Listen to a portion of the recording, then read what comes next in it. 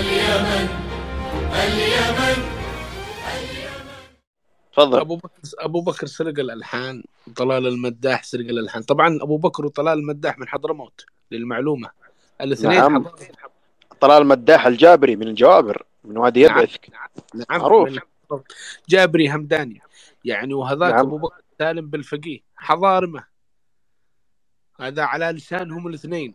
وصاحب تهامة مع محمد عبده من حديدة، من المراوعة على فكرة. مراوعة. نعم.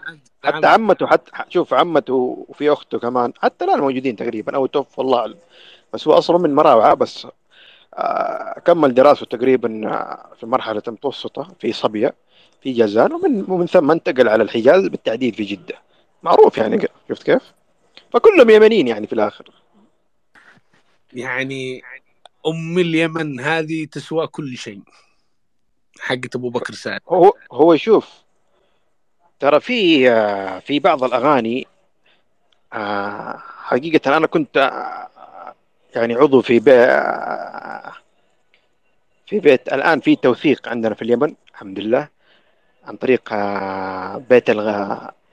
أعتقد اسمه بيت الغناء اليمني. وهم الآن في عملية توثيقية بشكل ممتاز، لأن التراث اليمني والغناء اليمني ترى تعرض للسرقة على فكرة. سرقة بمعنى الكلمة، سرقة في الألحان، في الأغاني، شفت كيف، في الكلمات، يعني من عدة دول. ولكن البيت اليمني الآن للتراث والموسيقى بقيادة الدكتور الأستاذ جمال الشرجبي حقيقة، وبدأوا الآن كذلك يعلموا القنبوس. هذا القنبوس وجدت في المحظورات الأركيولوجية، وجدت في مقابر سبائية وقطبانية وحضرمية كذلك، اللي هي الآن يسمى الطربي في شمال اليمن عندنا، وأيضا في جنوب اليمن يسمى بالقنبوس. وهو يعني عود يتكون تقريبا من 3 أوتار تقريبا، ومن ثم تطور. يعني هو أصلا أقدم يعني حتى آلات الطرب والموسيقى هذه موجود. والدكتور محمد بسلامة رحمه الله عنده كان ورقة محكمة في موضوع أدوات الطرب أو الغناء اللي كانت تستخدم في عهد سبا وحمير والممالك الأخرى. فرواد الغناء يعني والفن، حتى الفنون يا رجل، كلها طلعت من اليمن يعني. شفت كيف؟ فهذا شيء معروف أصلا. حتى الشعر، يعني نحن يعني لسه ما جينا على المواضيع هذه على فكرة. هذه مواضيع دسمة، يعني كلام كثير عليها. عندنا الشعر الحميني المشهور الذي انتشر، طبعا هو في اليمن. عندنا في الشعبي الآن الشعر الشعبي، وأيضا عندنا الشعر الحكمي، وأيضا في شعر حميري كان قديم ولكن انقرض. أو البعض قال أيضا مثل ما ذكر الدكتور عبد العزيز مقالح، قد يكون هو الحميني الذي يعني بقى محافظ، وهو مستوحى في الأصل من الشعر الحميري القديم. وهذا يقودنا لفكرة ترنيمة الشمس. واللحن اللحن الجدني اللي نسب إلى قبيلة ذو جدن السبعية. نعم. فيعني البعض يظن أنه ما اليمن ما تمتلك مثلا تراث غنائي أو تراث موروث في الغناء أو في الألحان. لا لا لا، موجود. هذه من قال لك؟ وجدت آلات القنبوس هذه يعني لقى أثرية تعتبر موجودة عندنا في اليمن. وبعد والسمسمية هذه أيضا وجدت، وفي أوتار أخرى حقيقة. يعني الدكتور محمد بسلام رحمه الله من جامعة صنعاء نشر ورقة يعني عن طريق البعثة الفرنسية، وأيضا عن طريق البعثة الكندية. وجدوا في المقابر السبائية والحميرية وبعض الممالك الأخرى كذلك عبارة عن أدوات ولقى أثرية. فعلا كلام من اللي ما يعتقد ان ما عندناش موروث؟ اذا يعني اللحن الاندونوسي او الموسيقى الاندونوسي والاغنيه الاندونوسيه تمام، هي ممتده من اللحن الصنعاني الأندلسي. نعم. حتى نشوف نعم. حتى الموشح الأندلسي. أنا مرة قرأت فيه ترى الموشح الأندلسي هذا أصلا مستمد في الأصل من الموشح اليمني. يعني مرة والله أذكر في أحد القنوات واحد موسيقار كبير من المغرب تكلم عن الموضوع هذا، جذوره من وين أتت. شفت كيف؟ فيذكر أنه هو والعالم الفرنسي اللي زار اليمن وزار جان المغرب العربي، وكتب تقرير كامل على أن اللحن الأندلسي مشتق من اللحن الصنعاني. نعم، هذا جان لمبير. وعلى فكرة جان لمبير عالم فرنسي كبير متخصص في الفنون والغناء. شفت كيف؟ متخصص، يعني يبحث لك من خلال الأدلة الأركولوجية والمخطوطات، يعني تتبعها من الفترة الجاهلية والإسلامية وكله يجيبها. شفت كيف؟ يعني خرج ذا النتيجة. على فكرة كان مقره في صنعاء، يعني وكتب قصائد عن صنعاء، وهو أيضا كان له مقاطع في اليوتيوب. وكان هو الذي يعني أيضا له البيت الفرنسي لإحياء آلة الوتر العريقة، حقيقة هي تعتبر أقدم آلة وترية في الجزيرة العربية، اللي هي القنبوس أو الطربي. فالآن الدكتور جمال الشرجبي جزاه الله البيت اليمني للتوثيق، الآن بدأوا يوثقوا، لأنه كانت في سرقات حتى في الألحان يا رجل والأغاني، وهي أصلا مستمدة أو مستوحاة من التراث اليمني الشعبي عندنا، إرثنا هذا. شفت كيف؟ فتم سرقة الكثير من الأغاني والألحان في الجزيرة العربية، حقيقة بعض الدول، وهي تنتسب أصلا لفنانين قدامى. وأصلا رواد الفن في الجزيرة العربية من هم كل هالفنون طلعت من اليمن، من حضرموت، من صنعاء، من لحج، من أبين، من عدن. شفت كيف؟ من تهامة. فموروث موروث موروث، يعني وليس على مستوى الحظ. حتى إلى يومك يسرقوها ألحان، مثل أغنية كذا يسرقوها أغنية يخلوها نعم، شيء. عندنا يعني أغاني تراثية شعبية، يعني يمنية، يعني من قبل ما يعرفوا يمكن الاسطوانات هذه كانت موجودة، السيدات عندنا كانت، لأنه عدن كانت متطورة. شفت كيف؟ ففي الدكتور كمان محمد، اعتقد محمد غانم، في باحث الدكتور عبد العزيز مقالح، المتخصصين هذول في الفن والغناء. يعني الان الحمد لله البيت اليمني هذا الان يعتبر يعني ارشيف عندنا، وبداوا يوثقوا حقيقه، لانه في الاوان الاخيره تم يعني في سرقات حقيقه من بعض المغنيين، سرقوا كلمات واغاني والحان، وهي حقيقه تنتسب لليمن، وهي ايضا من موروثات ومن التراث اليمني حقيقه العريق. ف يعني الحمد لله الان بيت ممتاز حقيقه. نعم. جميل جدا. لكن أنا الآن بقرأ لكم ترنيمة الشمس بحسب دراسة الدكتور يوسف محمد عبد الله، الذي اكتشفها في محافظة البيضاء في منطقة غانية، عندما وجد أحد النساء كبار السن وهي في ذلك المكان، واخبرته قالت: ماذا تبحث؟ قال: نبحث عن أرث الأجداد. قالت له: تهتموا بالأحفاد؟ حاضر. قال: لو في شيء، قالت: في صخرة هناك، روح شوفها، في كتابة من حقة الأجداد. فذهب فوجد هذه القصيدة التي سنتلوها لكم يقول: نستجير بك يا خير، فكل ما يحدث هو مما صنعت، بموسم صيد خنوان 100 أضحية سفحت، ورأس قبيلة ذي قصد رفعت، وصدر علهان ذي يحير شرحت، والفقراء في المآدب خبزا أطعمت، والعين من أعلى الوادي أجريت، وفي الحرب والشدة قويت، ومن يحكم بالباطل محكت، وغدير تفيض لما نقص زيت، ولبان العز دائما ما بيضت، وسحر اللات إن اشتد ظلامه بلجت، ومن يجأر ذاكرا نعمك رزقت، والكرم صار خمرا لما أن سطعت، وللإبل المراعي الوافرة والسعت، والشرع الوقيم صحيحا أبقيت، وكل من يحفظ العهد أسعدت، وكل أحلاف ذي قصد أبرمت، والليالي الغدر بالإصباح جليت، وكل من اعتدى علينا أهلكت، وكل من يطلب الحظ مالا كسبت، ورضي من تعثر حظه بما قسمت، وفي الشعيب الخصب أزجيت، وبئر يذكر حتى الجمام ملأت، الحمد يا خير على نعمائك التي قدرت، وعدك الذي وعدت به أصلحت، أعنتنا يا شمس إن أنت أمطرت، نتضرع إليك فحتى بالناس ضحيت. هذه قصيدة ترنيمة الشمس للحميريين، وتعود إلى تلك الفترة الزمنية. كانوا يقصدون يعني هذه قصيدة غنائية قديمة، ونحتاج من الفنانين اليمنيين أن يقوموا بتلحينها بالشكل الذي يليق فيها. أبشرك يا أبو صالح، في يمكن الله يعني في تسريبات يعني، بس ما احنا متأكدين أن يقول بيكونوا في عملية إحياء لهذه أعتقد أن الأخ حسني في مكان لا يستطيع، ولكن إن شاء الله بيشاركنا أنه حيكمل لأنه بكلامه مهم. طبعا يا أستاذ حسني، من خلال الفن الحضرمي أنا يعني أبشر الجميع أن الفن الحضرمي أصبح من ضمن التراث العالمي في اليونسكو، وذلك بفضل الله ثم الأساتذة. أحد أصدقائي اسمه عبد الإله سلام، وأيضا وهو من قام مع وزير الثقافة مروان دماج وشخص آخر بوضع ذلك التراث الحضرمي من ضمن التراث العالمي، وأيضا محل مكانه أيضا في التراث العالمي الفن الصنعاني.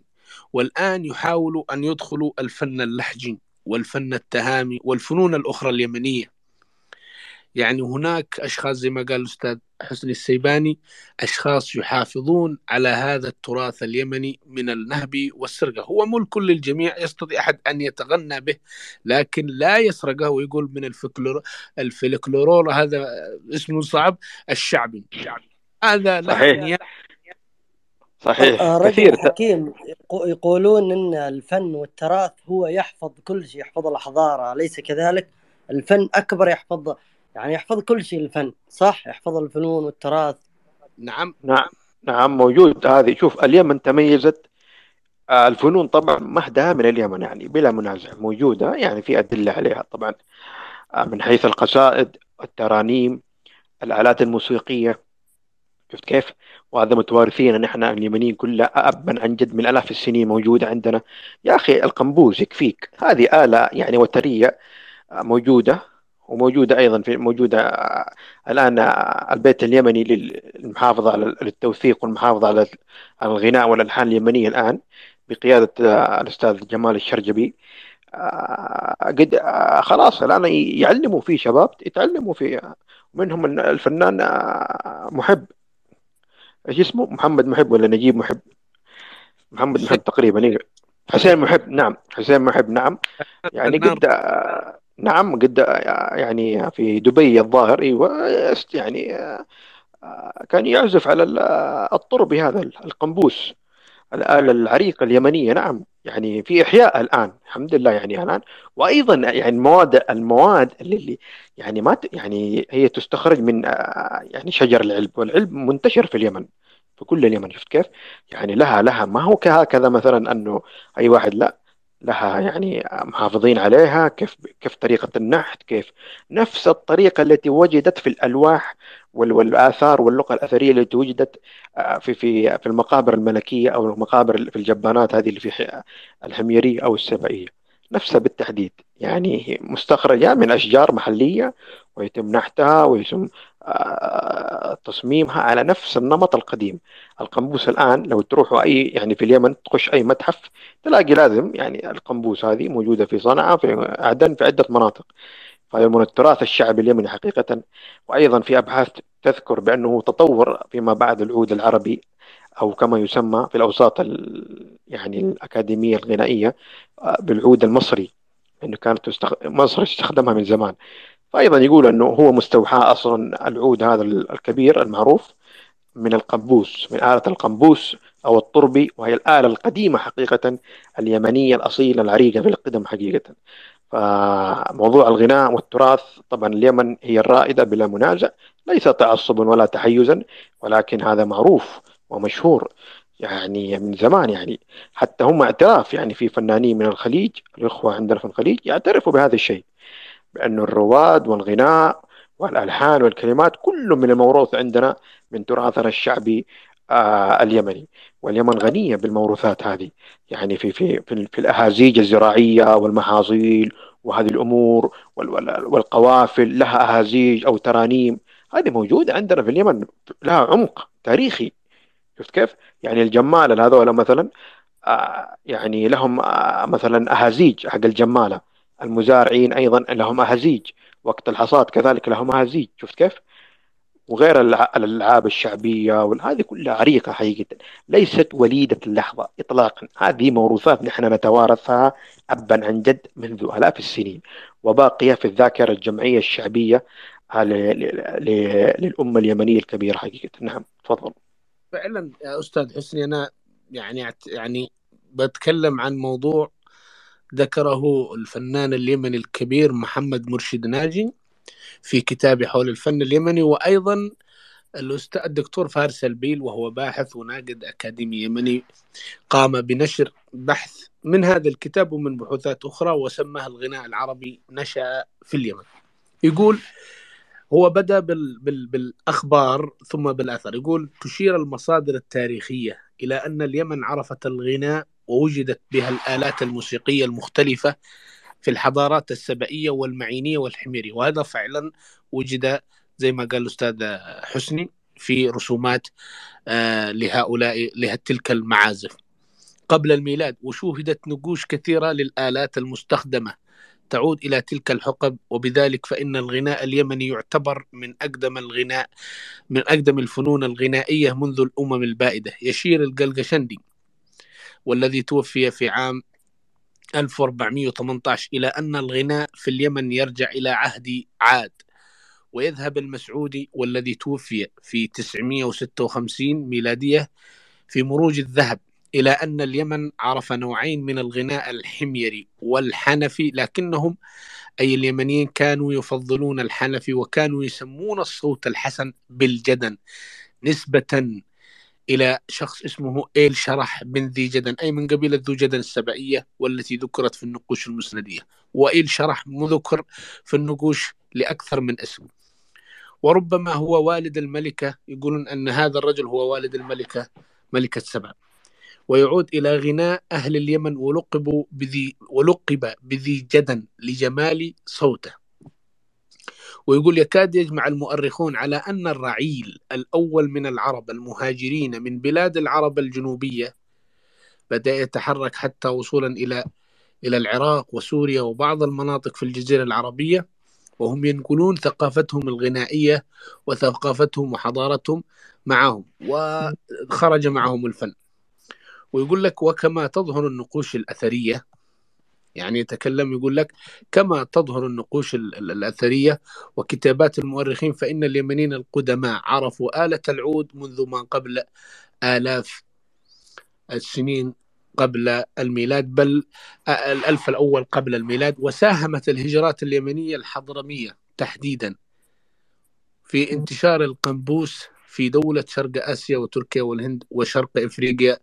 والقنبوس محلية للآلة العود اليمني القديم المسمى بالطربي في صنعاء، والقنبوس في حضرموت. وتظهر هذه الآلة في النقوش الأثرية اليمنية المكتشفة، ومنها نقش لامرأة تمسك بآلة العود التي ميزت الفن الغنائي في صنعاء لعهود طويلة. ويقول لا أي حقبة ترجع يا أبو، لا عام كم؟ قديم جدا، يعني من الآن تقريبا الرسومات التي وجدت يعني في بعض المناطق حسب الرسومات التي بجانبها تعود إلى العصر البرونزي، وفي ذلك يعني الرسومات الصخرية وليست الشواهد القبورية.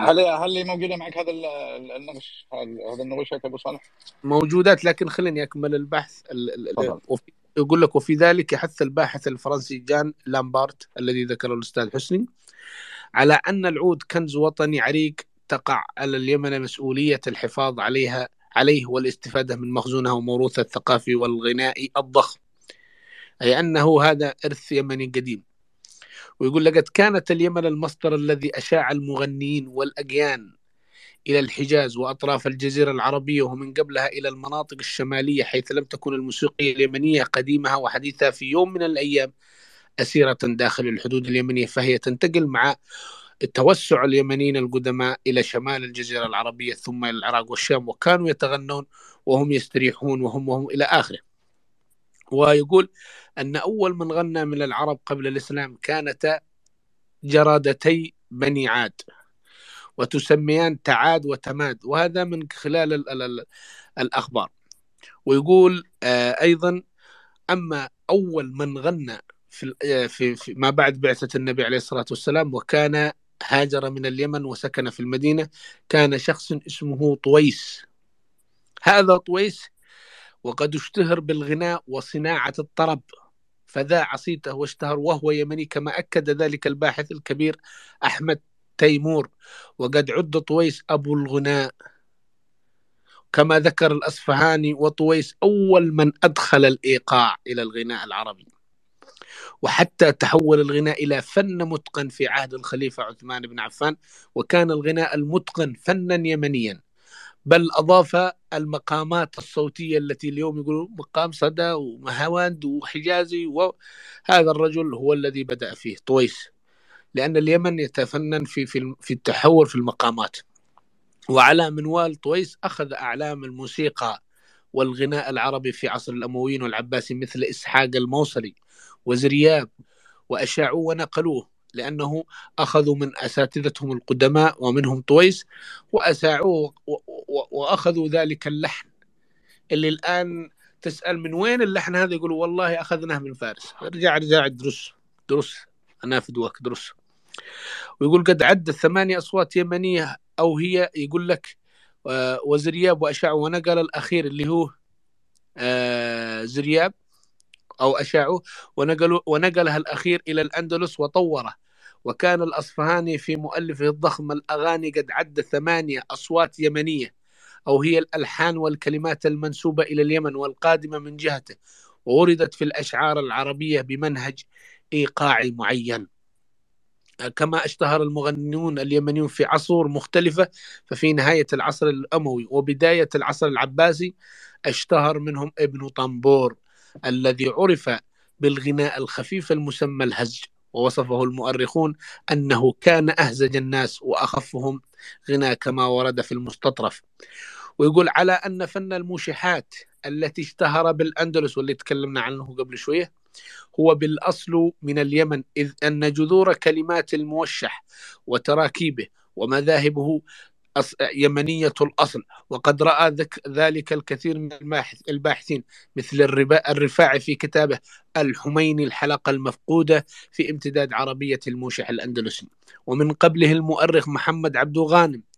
كما أكد ذلك الباحث والفنان الكبير اليمني محمد مرشد ناجي، يقول أن أول من قال الموشح الشعري هو مقدم ابن معافر المقبري، وهو أيضا من أبناء اليمن من محافظة تعز.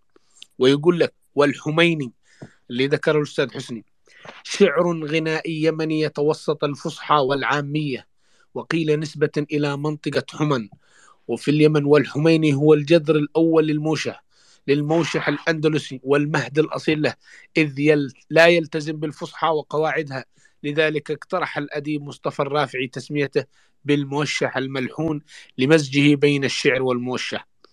فالموشحات الأندلسية ابتدعها شعراء يمنيون تأثروا بأشعارهم وأوزانهم الحمينية التي لا تزال تنشد حتى الآن في اليمن وفي المغرب العربي وغيرها، على طريقة الأندلسية في المغرب العربي وعلى طريقة الحمينية في اليمن في مناطق مختلفة بذات النسق والإيقاع. وقد ذكر في نفح الطيب للمقري التلمساني، وهو أقدم وأهم موسوعة أندلسية، أن النسبة الغالبة للشعراء الأندلس هم في الأصل يمنيون، حين انتقل اليمنيون بأعداد كبيرة ضمن جيش طارق بن زياد الذي تكلمنا عن أصله في تغريدات أنا والأستاذ حسني، وأنه يعود إلى القبائل اليمنية القديمة إلى الأندلس. وفي زمن الفتح زاد على ذلك الألفاظ والمفردات الواردة في الموشحات تشكل معجما واسعا من الألفاظ والكلمات المحلية اليمنية المتداولة حتى الآن،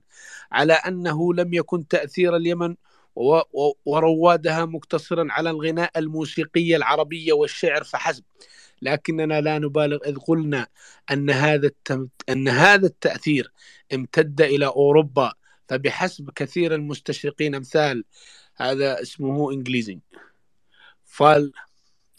فالنسيا وهو أعتقد أنه إسباني وآخرين، قاموا بأبحاث معمقة أوردوا فيها أمثلة تؤكد أن ما استجد في أوروبا من أوزان الشعر إنما كان انعكاسا لما احتوته الأندلس من هذه الألوان المبتكرة.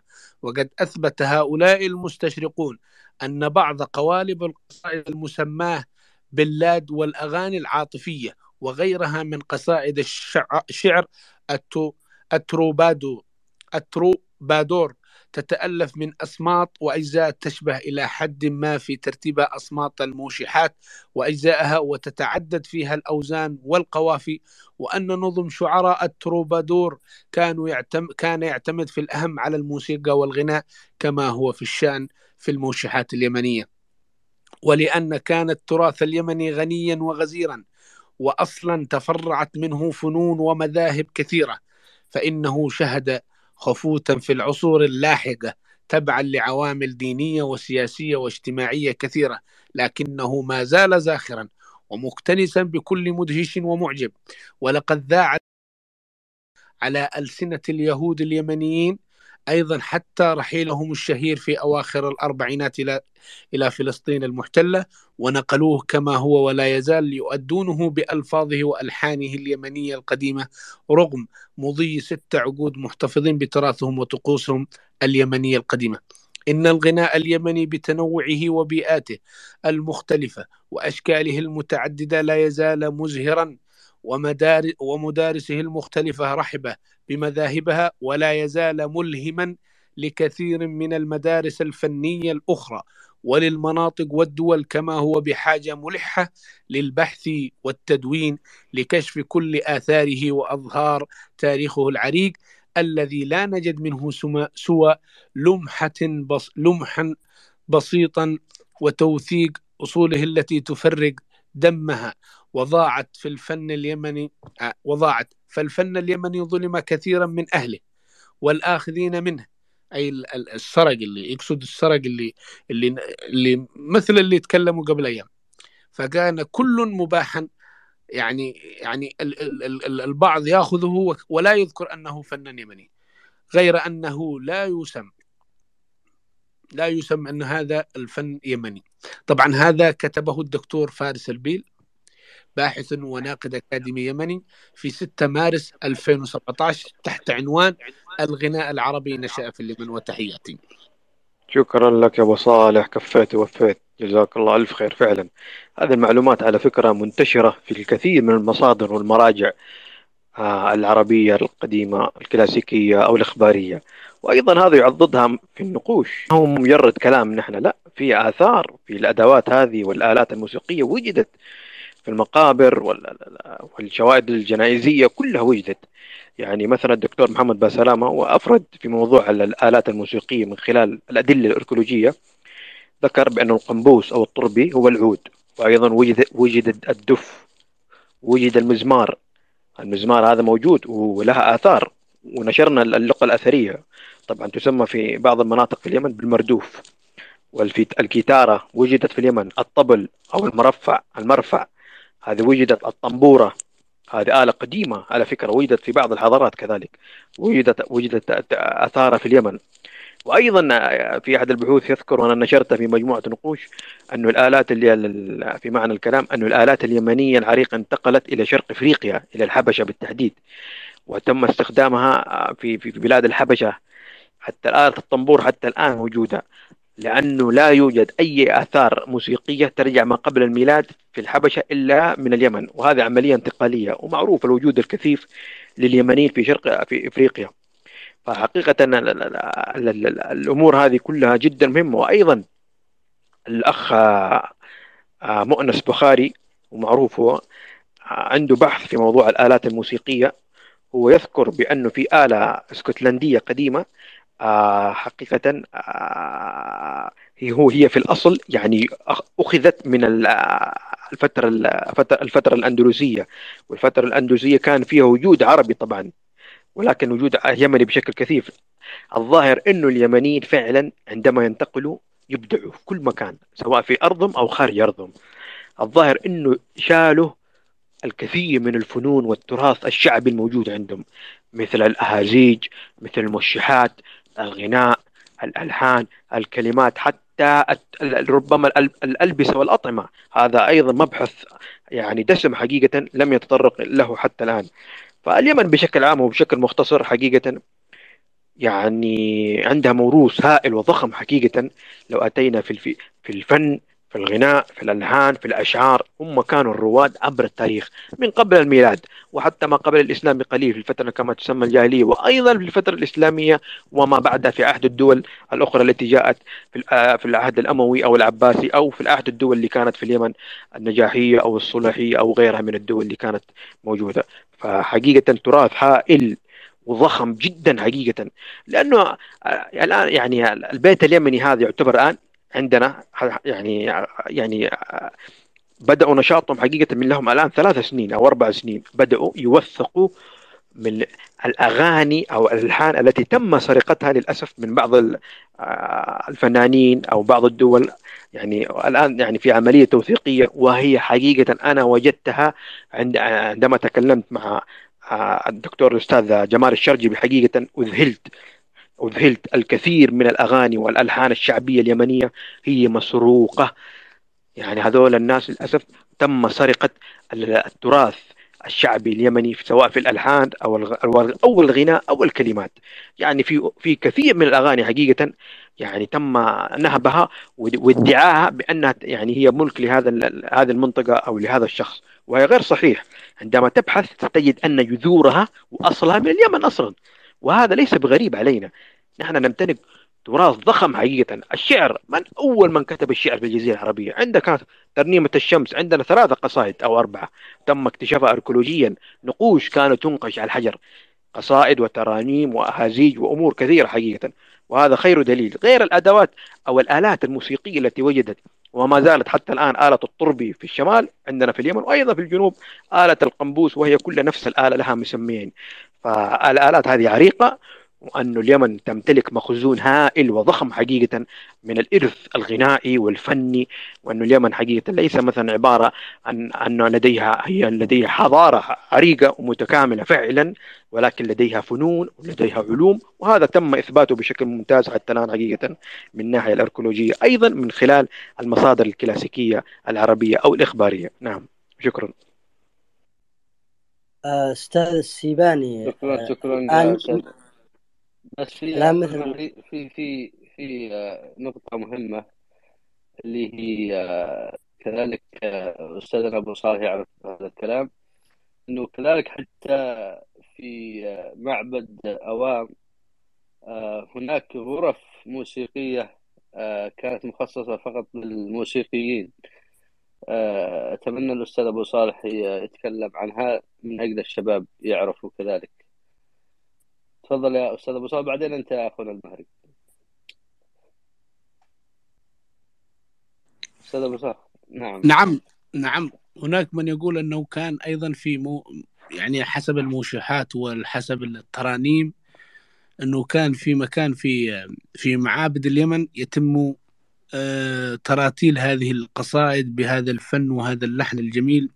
وأيضا الدكتور أو الباحث زيد علي عنان في بداية القرن الماضي أو منتصف اكتشف القصيدة الرباعية، رباعيات ابن الخيام. هذا أخذها، هي في الأصل يمنية قديمة، القصيدة الرباعية، وذكرها الدكتور يوسف محمد عبد الله في محاضرة في 2017 في الكويت، أن هذه الرباعية هي كانت موجودة في اليمن، واكتشفها وعاد دراستها الدكتور مطهر الرياني.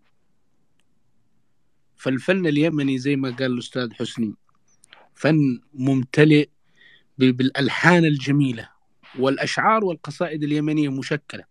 تجد بالرباعيات، تجد يعني تاريخنا عريق جدا، وحري علينا بأن نفتخر به وأن نتكلم عنه. تفضل يا أخ المهدي.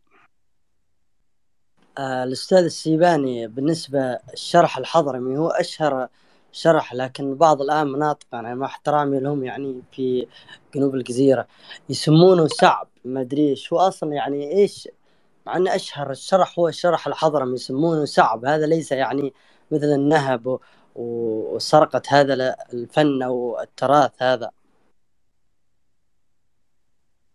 نعم، الشرح موجود فعلا، ومن تراث الشعب الحضرمي اليمني، وهو عريق حقيقة. يعني حتى في بعض الأبحاث أذكر أحد الدكاترة المتخصص في التراث عندنا في اليمن في حضرموت من جامعة سيون، كان لديه ورقة في تتبع، فوجد يعني طلع بنتيجة أنه الشرح قديم حقيقة. حتى على فكرة إن إحنا عندنا في بادية سيبان ما يعني في الشرح هذا محافظين على النمط القديم. طبعا النمط القديم موجودة مقاطعها في اليوتيوب بدون أي آلة، لأنه دائما الشرح ما يكون فيه آلة المردوف اللي هي آلة المزمار. ولكن عندنا في مناطق في حضرموت وخاصة في البادية تم يعني الحفاظ على الشرح في طوره البدائي، وهي بدون أي آلات في عملية تصفيق. طبعا هذا الشيوبة أو الشيبان عندنا هم اللي يحافظون على هذا التراث حتى الآن، فبدون أي آلات، وهي قديمة جدا حقيقة.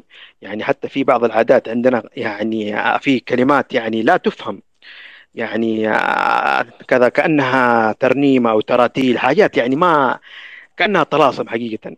فالدكتور أيضا عبد الرحمن بن عقيل رحمه الله، أخو الدكتور عبد العزيز بن عقيل العالم الأركولوجي اليمني الشهير حقيقة، اللي اشتغل مع البعثة السوفيتية اللي كانت في اليمن في حضرموت بالتحديد ومناطق أخرى، ذكر بأنه في حضرموت في موروثات قديمة جدا حقيقة لا يعرف تاريخها من شدة قدمها حقيقة.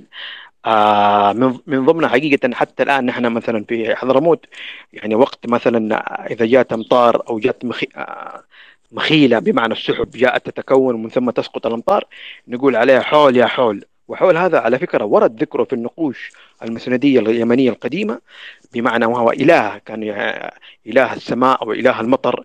فهذه من المترسخات في الذاكرة الشعبية اليمنية. وفي ألفاظ كثيرة على فكرة، يعني البعض يظن بأنها يعني لا يهتم، يعني عندنا في اللهجة العامية هذه الشعبية اليمنية غنية جدا بالكلمات. البعض يعني يفتكرها بأنها حديثة، لا، هي موجودة من خلال النقوش قديمة جدا، ولها موروث ولها يعني حتى الآن يعني عندنا هذه السيباني موجودة، مثلا إذا جاء السيل عندنا حتى يقولوا يا حو يا حو، صح؟ هذه موجودة. ايوه بالضبط، هذه موجوده فعلا وفي مناطق كثيره حقيقه في اليمن. فهذه الموروثات الشعبيه هذه حقيقه، ايضا الزامل الشعبي الحربي اللي موجوده عند القبائل اليمنيه كلها بكافه حقيقه كافه. ف يعني هي ليس وليده اللحظه، هذه قديمه. يعني تقول الاسطوره، يعني هذه احد الكتابات ايضا، بانه اوغيانوس وهو تقريبا كان محارب من الرومان، كان طبعا هذه الرواية شعبية وليس حقيقية، أنه كان حقيقة لما فكر أنه يغزو اليمن أو جاء إلى اليمن، يعني أنه توحدت القبائل اليمنية وطلعت بزامل. والله ما أذكر زامل، هو مشهور على فكرة في الشعبي، يعني يقول لك لا أذكره الآن، إن شاء الله أجيبه.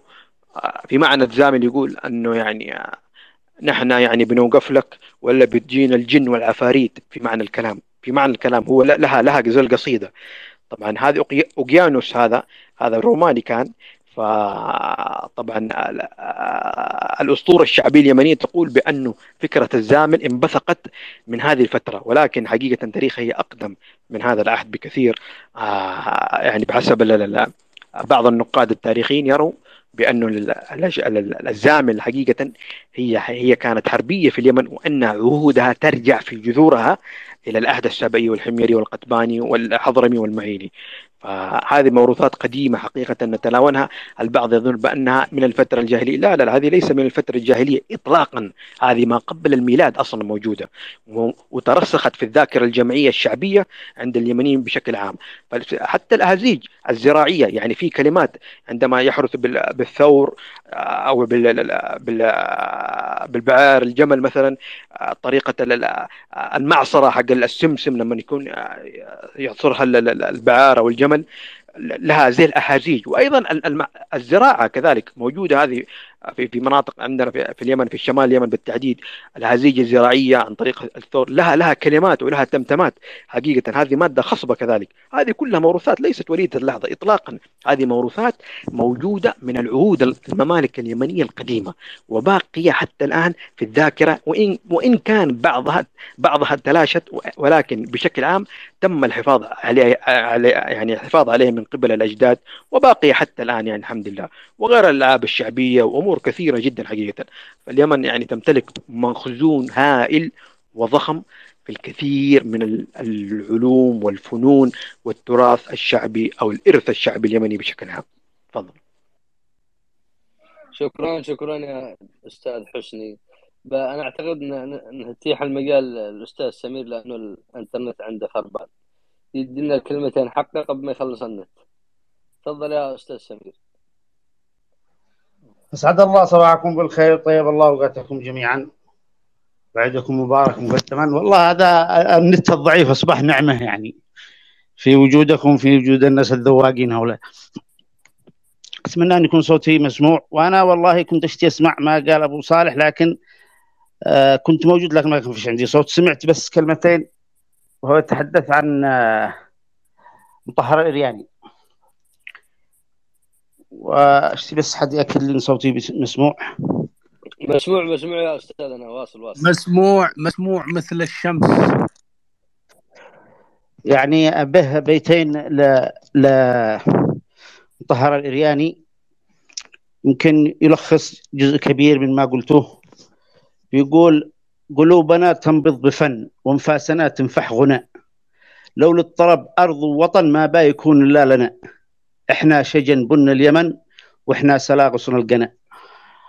هذا غناها الله على كلمات. قلوبنا، يعني أعيدها: قلوبنا تنبض بفن وانفاسنا تنفح غناء، لو للطرب أرض ووطن ما با يكون إلا لنا، إحنا شجن بن اليمن وإحنا سلاغسنا القنا. طبعا طهر الإرياني له قصيدة مشهورة، يعني هي مفترض أن تكون مشهورة، التي غنى منها مجموعة من الفنانين، منهم أحمد السنيدار غنى منها ما أجمل الصبح في ريف اليمن حين يطلع، محلاه ومبهى سناه. هذه قصيدة طويلة فيها يعني فيها شرح لكل ما في اليمن، أنه يغني الشجر والحجر والريف والحضر والبوادي والمرأة والطفل قصيدة كبيرة مطلعها بيقول: استيقظ الكون كني به تململ وجمع، لما تمطى قواه يالله رضاك يا معين، استيقظ الريف واسرع يطلب من الله رضاه. ويعني طاهر بن علي الإرياني تحدث كثيرا عن الفن والغناء في اليمن، وأنا يعني أؤيد كل ما قيل أن اليمن تحمل موروث يعني أكبر من أن يجمع يعني. ويعني مع الأسف حاول البعض أن يتسلل إلى بعض الألحان اليمنية يعني ينسبها إلى تراث دخيل على اليمن. طبعا الألحان، الأناشيد، الزوامل، حتى لهجة التسبيح هذا اللي يسبحوه في الحج كل هذه موجودة في أعماق التراث اليمني، تم تحريفها إلى أناشيد دينية و يعني تمجيد الآل البيت والذي تعرفونه يعني. وكان فيلم تراثنا الملغوم، فيلم وثائقي أنتجته قناة يمن شباب قبل فترة، يعني سلط الضوء على هذا. أريد أن يعني أشير إلى نقطة يعني ما قلتموه خلاص لن أكرره، لكن موضوع الغناء اليهودي، ما أدري أنتم قد تكلمتوا عن هذا النقطة أو لا، لكن هو يعبر عن يعني غناء يمني أصيل، يعني حافظ على نفسه من التحريف وانتقل واستطاع أن يخرج خارج اليمن وأن يثبت يعني وجوده، وبأصوات يعني الذي يفهموا في الفن أكثر مننا يعرفوا أنه طبقة صوت الغناء اليهودي بتكون قرار يعني ما هي جواب، وله نكهة خاصة ويعجب كل اليمنيين، وألحانه تلامس القلب والفؤاد. مع الأسف يعني تم تجريم الفن والغناء يعني أصحابنا عادوا بس رطبوا من فترة قريبة، ولا إحنا نعرف الذي هم فوق 40 أنه جت لنا فترة كان يعني تسمع أغنية من المجرمات والمحرمات. كنا نطلع فوق باص أجرة مثلا، وصاحب الباص أول ما يبصر واحد مطوع يطلع طلق الأغنية، وإذا لم يغلقها بالوضاح يغلقها صميم. والمزمار كان يعني من المنبوذات في الأعراس والكذا، يقول لك يعني صوت إبليس. امتع الالات الموسيقيه الطبيعيه يعني، وقادرين انهم يسمعوا وانهم يحضروا اعراس وكذا. قليل يقل الى ان كادوا ان ينتهوا من يستطيعون ان يؤدوا بهذه الاداه. لكن اللي هو الان الى اهم انه هو ممارسه الامريكان. عندما واحد يسمع محمد حمود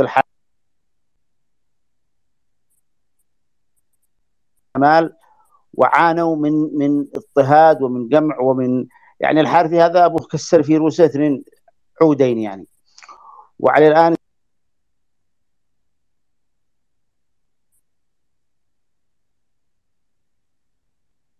احمد السنيدر يعني له قصه طويله تعرفوها. انبه الان كان في يوم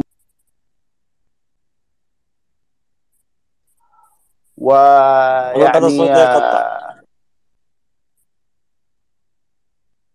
أعد يا أستاذ سمير. أعد من حيث رطبهم من بالآلات من عند فنان الثورة. أنا فديك ارجع.